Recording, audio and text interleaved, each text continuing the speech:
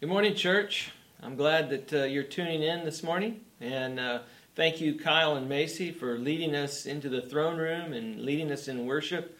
What a joy it is to worship together with other believers.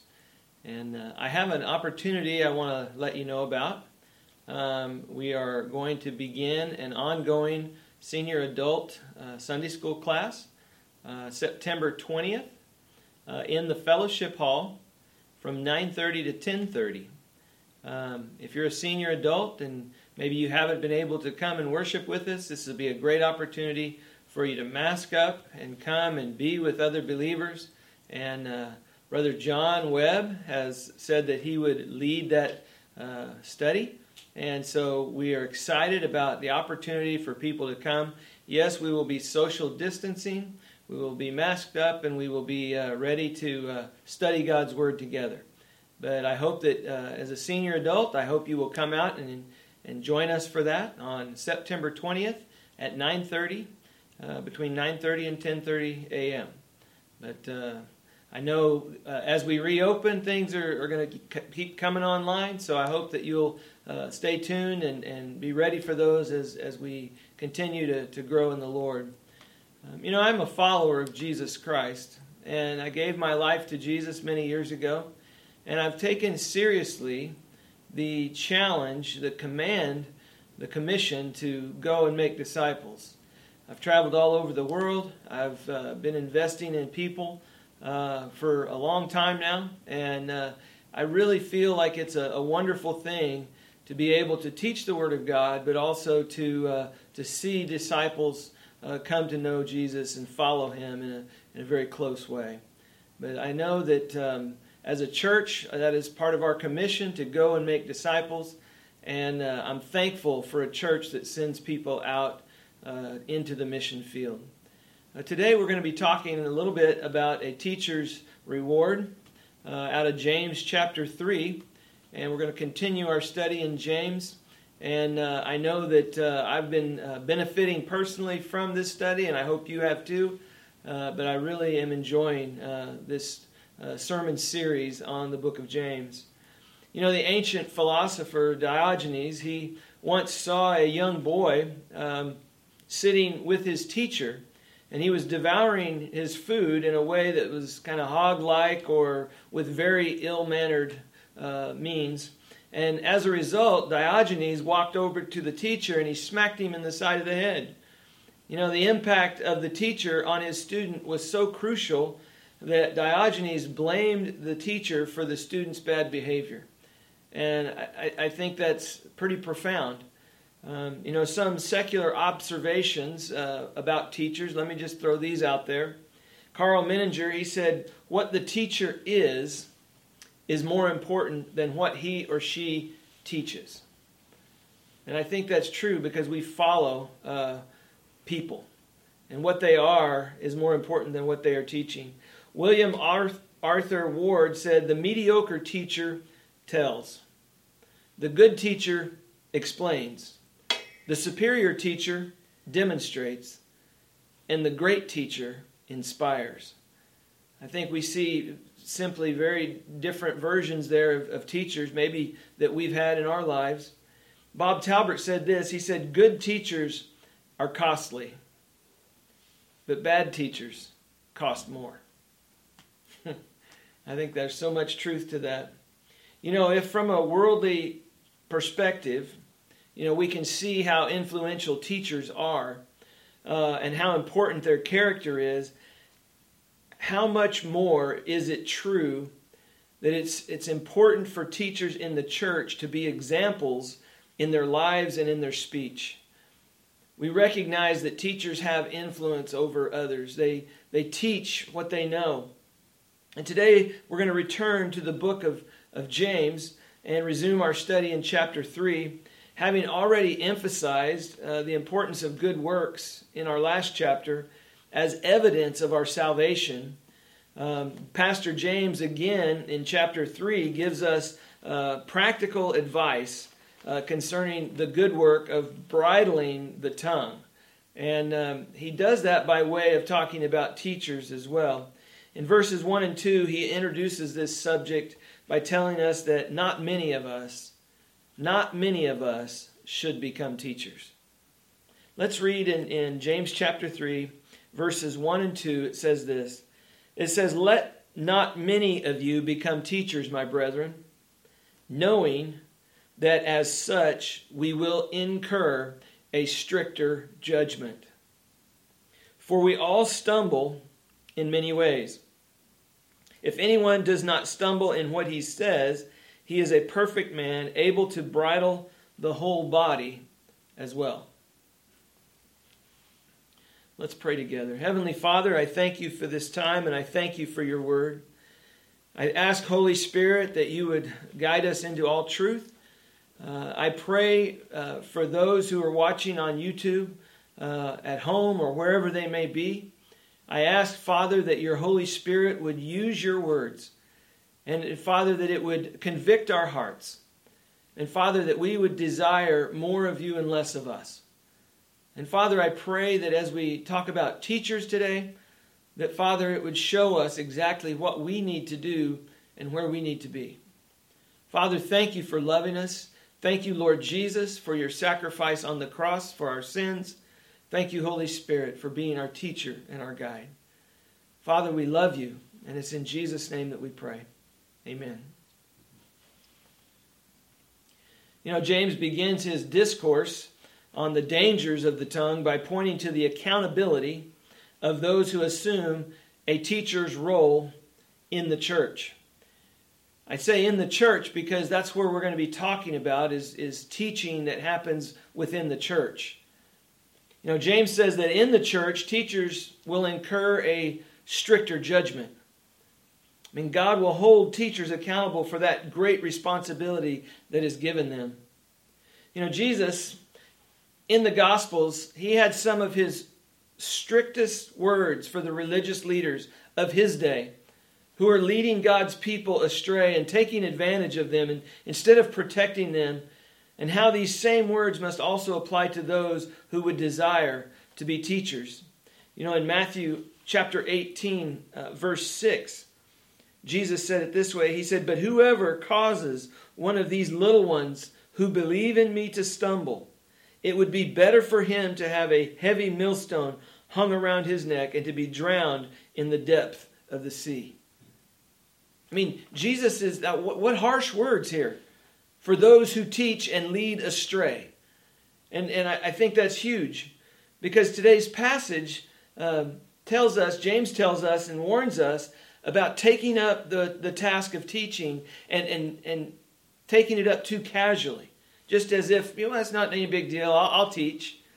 You know, when we accept such a position of influence over others, whether in an official ministerial capacity or not, God will judge the words we speak more strictly. See, I would say to you this morning, if you are in a teaching position now, carefully prepare your lessons so that you teach only what the Bible teaches. You can't just free will it. You've got to teach what God's Word says. If you're not currently serving as a teacher, I would encourage you to spend time in prayer and consideration before you volunteer to be a teacher.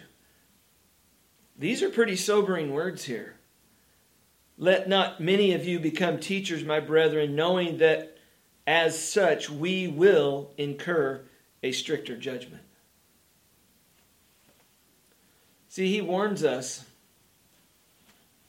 that our words are consequential, and that because of the great accountability we'll all bear for our words, and because of the dangerous potential of our tongues, we would be wise to aspire more to be many learners than to be many teachers. See, we shouldn't be in such a big hurry to assume the role of teacher. We shouldn't be too eager to stand up before the people of God and use our tongues before them. We should embrace that role only if it's God's genuine call on our lives. And then only do that very carefully. See, it's tempting to become a teacher in the things of God. I mean, that's kind of what he's saying here. Let not many of us. It's tempting to be a teacher in the things of God. Note first of all in this that there exists the temptation to become a teacher. See, as a democratic society, living as we do in the information age, there's never been a time in human history when there's been so many people with so many things to say about so many different subjects through as many different lines of communication, reaching as many other talkers as there are today. See, our day is very much like what the Bible said about the people in the ancient city of Athens. People who, according to Acts 17:21, spend their time in nothing other than telling or hearing something new. See, the temptation to become many teachers is a common one among the descendants of Adam. And it's not that folks are qualified to be teachers. Rather, teachers is a figure of speech describing an attitude of arrogance that says something like this: I have something on my mind, and I'm qualified to speak on it. My words are valid as any of those of anybody else, and I too will teach. And that's really what people say sometimes. As they step forward to teach, they just don't want someone else to do it. They don't want to sit under someone else's teaching, so they volunteer to teach so that they can hear their own words. You know, as one wise sage observed, he said, as you go through life, you're going to have many opportunities to keep your mouth shut. Take advantage of all of them. That's what he said. Take advantage of all of them. Or another great Greek philosopher once said, either be silent or say something that is better than silence. See, James calls the people to whom he writes, my brethren. How great concern it is his that how this common temptation manifests itself among the people of God within the church. Listen, God himself blesses the church with teachers, according to Ephesians 4, verse 11, and appointing them to that role. God commands that those who teach well in the church are worthy of double honor. 1 Timothy 5:17. See, the writer of Hebrews even recognized that. As Christians grow in their faith, they come to a point in their maturity where they ought to be teachers. Hebrews 5:12. But the danger is that someone can try to rush into that role in the church for the wrong reasons. For instance, someone might want to be a teacher in order to be honored by others. That's what Matthew 23 says, verses 6 and 7. Or maybe they want to be a teacher in order to have a platform from which to put their own spins on doctrine or theology. 1 Timothy 1:3 talks about that. Even in Titus 1:11, it talks about some people want to be teachers in order to receive money or for their sordid gain. In other words, to line their pockets. It's precisely because of this temptation and because we live in an information age that we need to be very discerning. See, Peter warned that just as false prophets arose among the people in the Old Testament, so also there will be false teachers among you. He talks about that in 2 Peter 2, verse 1. See, we can't know the motive of others, but we can examine their teaching. Scripture tells us, examine everything carefully. Paul says, hold fast to that which is good and abstain from every form of evil. So recognize that there is a temptation to teach in the church. Secondly, I would say to you this morning this: the hazards of being a teacher in the things of God are great. I mean, he says right here that as a teacher, we will incur stricter judgment. I mean, praise God for those teachers who, out of a genuine love for God and compassion for His people, carefully teach the Bible and accurately interpret and apply the Word of God for us. What a blessing these folks are. Because we know that they're serving, they're doing it because they love God.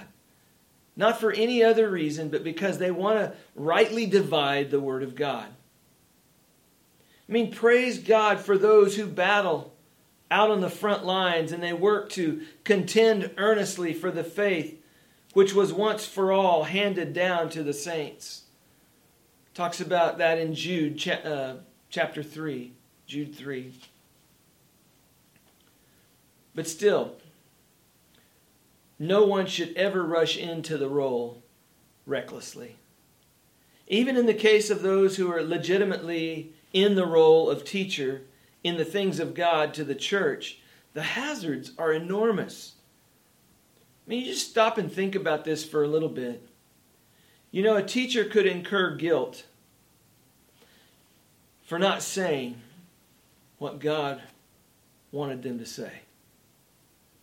You know, if God puts a message on your heart and you withhold that message, you're going to incur stricter judgment. Or maybe a teacher could incur guilt for compromising the truth.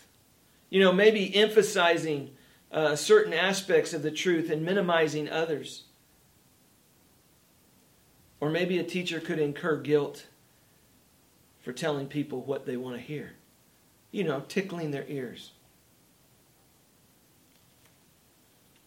A teacher could also incur guilt by living inconsistent with what they teach. Or a teacher could incur guilt by being careless in their work. Maybe they're just shooting from the hip. Maybe they're not preparing. Maybe they're not spending time in the Word and with God. But all of these things can incur guilt with the teacher for not doing what God has called them to do. See, those hazards can put someone in danger of a stricter judgment from God. You know, there will be judgment for the people of God. Not for the condemnation of sin, because Jesus already took that on himself when he died on the cross. I mean, Romans 8:1 says, "There is therefore now no condemnation to those who are in Christ Jesus." So we're not going to be judged for a condemnation of our sin, but rather for unfaithfulness in conduct and belief as the people of God. You know, Scripture tells us that there will be a judgment for our words. It would be so nice if at conversion, that resulted in a total makeover of our mouth. But that's just not how it is. Although we do become new creatures in Christ, according to 2 Corinthians 5:17, we also carry around with us the old nature, or the flesh, which also wars against the Spirit. See, the tongue is one of the major battlegrounds in the war. To become godly people, we must wage war daily on this front of bridling our tongue, of being able to control the tongue and what we say. See, James notes this in verse 2. He says, "For we all stumble in many ways. If anyone does not stumble in what he says, he is a perfect man, able to bridle the whole body as well." All of us stumble in many ways, especially in our speech. And all of us have spoken maliciously at one time or another, often even without thinking about it. Might have been a text. Might have been something we said to someone else. Might have been something we verbalized. But as James says, if we can control the tongue, we will also be able to control the whole body. This is the key to living a godly life, is controlling the tongue. Since it's so easy to have a slip of the tongue, I want to say a sinful slip of the tongue, if we can avoid sinning when we speak, we will also be able to avoid sinning elsewhere. Now, very simply, I want to give you 3 things that must be true of a believer who would be a teacher. The first one is this: know the truth. Know the truth. If a person does not have a thorough knowledge of the Word of God, he obviously will not be able to teach others. You know, if you cannot share what you do not have. So we must know the truth. It must be in us. We must, Jesus said, you will know the truth and the truth will set you free. The idea is there has to be, a teacher must have a commitment to knowing the truth, to being a student of the Scriptures. In Acts 26, Paul was standing before King Agrippa. And he told him, he said, I have not been disobedient to the heavenly vision. In other words, he had a commitment to preaching God's Word and only God's Word. And so as teachers of the Word of God, we must know the truth. It must be in us because we cannot share what we do not know. Secondly, I would say we must live the truth. This has been the drive of James since chapter 1. Because godliness is to characterize all believers, but this must especially be true of leaders, those who teach others, those who invest, those who have influence in others' lives. Godliness is to characterize all aspects of our lives. At this point, probably the qualifications for an elder would fit here, since they are to be teachers of the Word. That's found in 1 Timothy 3, 1 through 7, and also Titus 1, 5 through 9. But as we think about that, we must live the truth. It must be in our lives. We must know it, but we must also live it out. And I think this is very important because someone might say, well, your actions are speaking so loud, I can't even hear what you're saying. Because actions speak louder than words. And if we're not living it out, then our words are going to be pretty hollow. So live the truth. I would say a teacher must also be accountable. Part of living that out is we're living it out in front of other people. And so we have an accountability there that we must own as well. So we must know the truth. We must have a commitment. We must live the truth. We must be accountable. And I would say on the third stance here, we must teach the truth. You might say share the truth, teach the truth. And this would seem to be obvious, but sadly, it's lacking today in many arenas, in many churches. Unbelieving teachers present their traditions. But folks, this goes back a long ways. This isn't something new. Jesus spoke about this back in Matthew 15, verse 8 and 9. He talks about people who were teaching as doctrine the precepts of men. And so what I'm saying is the temptation is to say that we're teaching the Word of God, but then to basically teach the precepts of men and do what we want to with the Word rather than sticking with the Word. See, I think this is huge because even among believers, there seems to be a scarcity of sound Bible teaching. So my charge to you today, my encouragement for every believer, is if you're going to teach, then rightly divide the Word of God.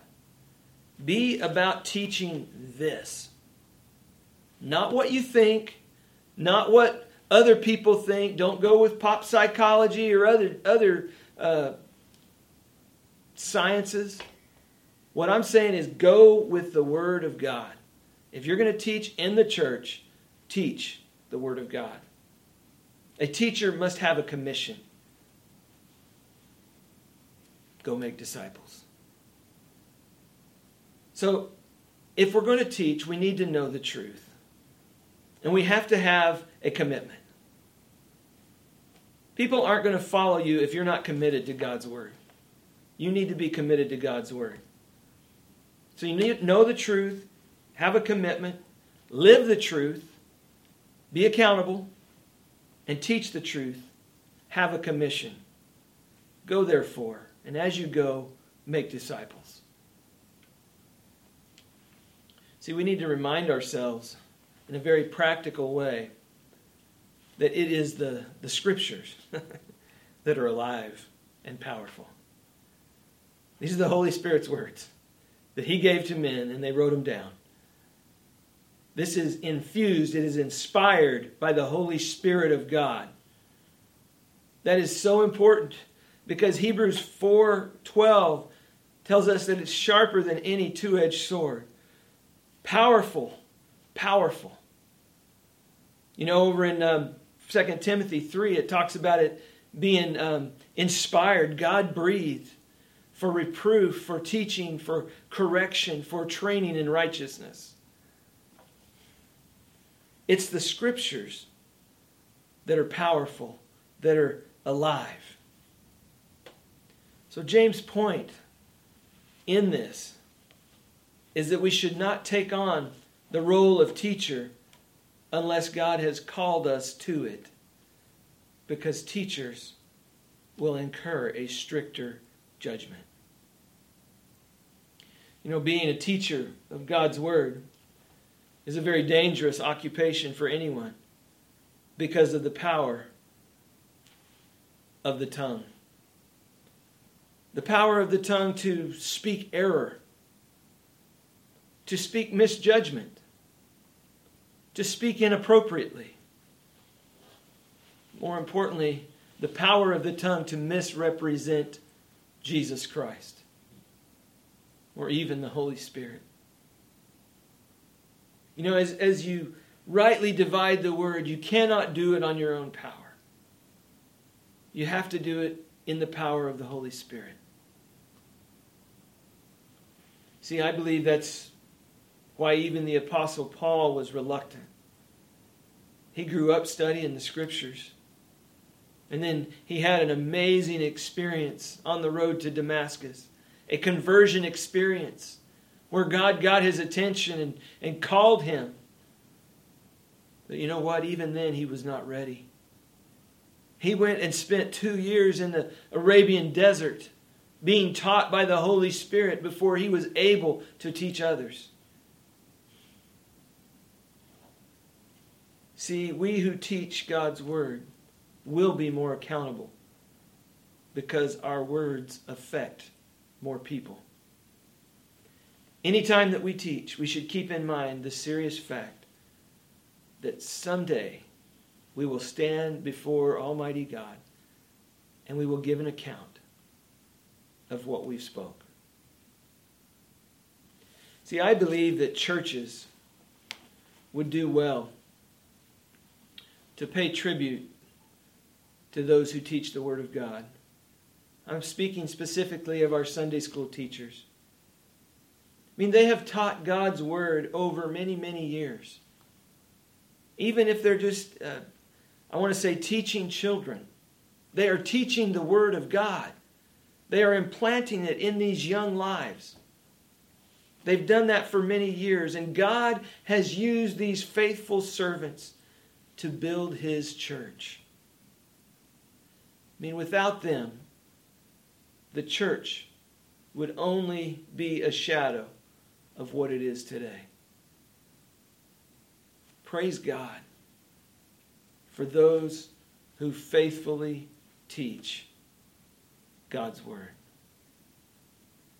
In just a moment, I'm going to pray.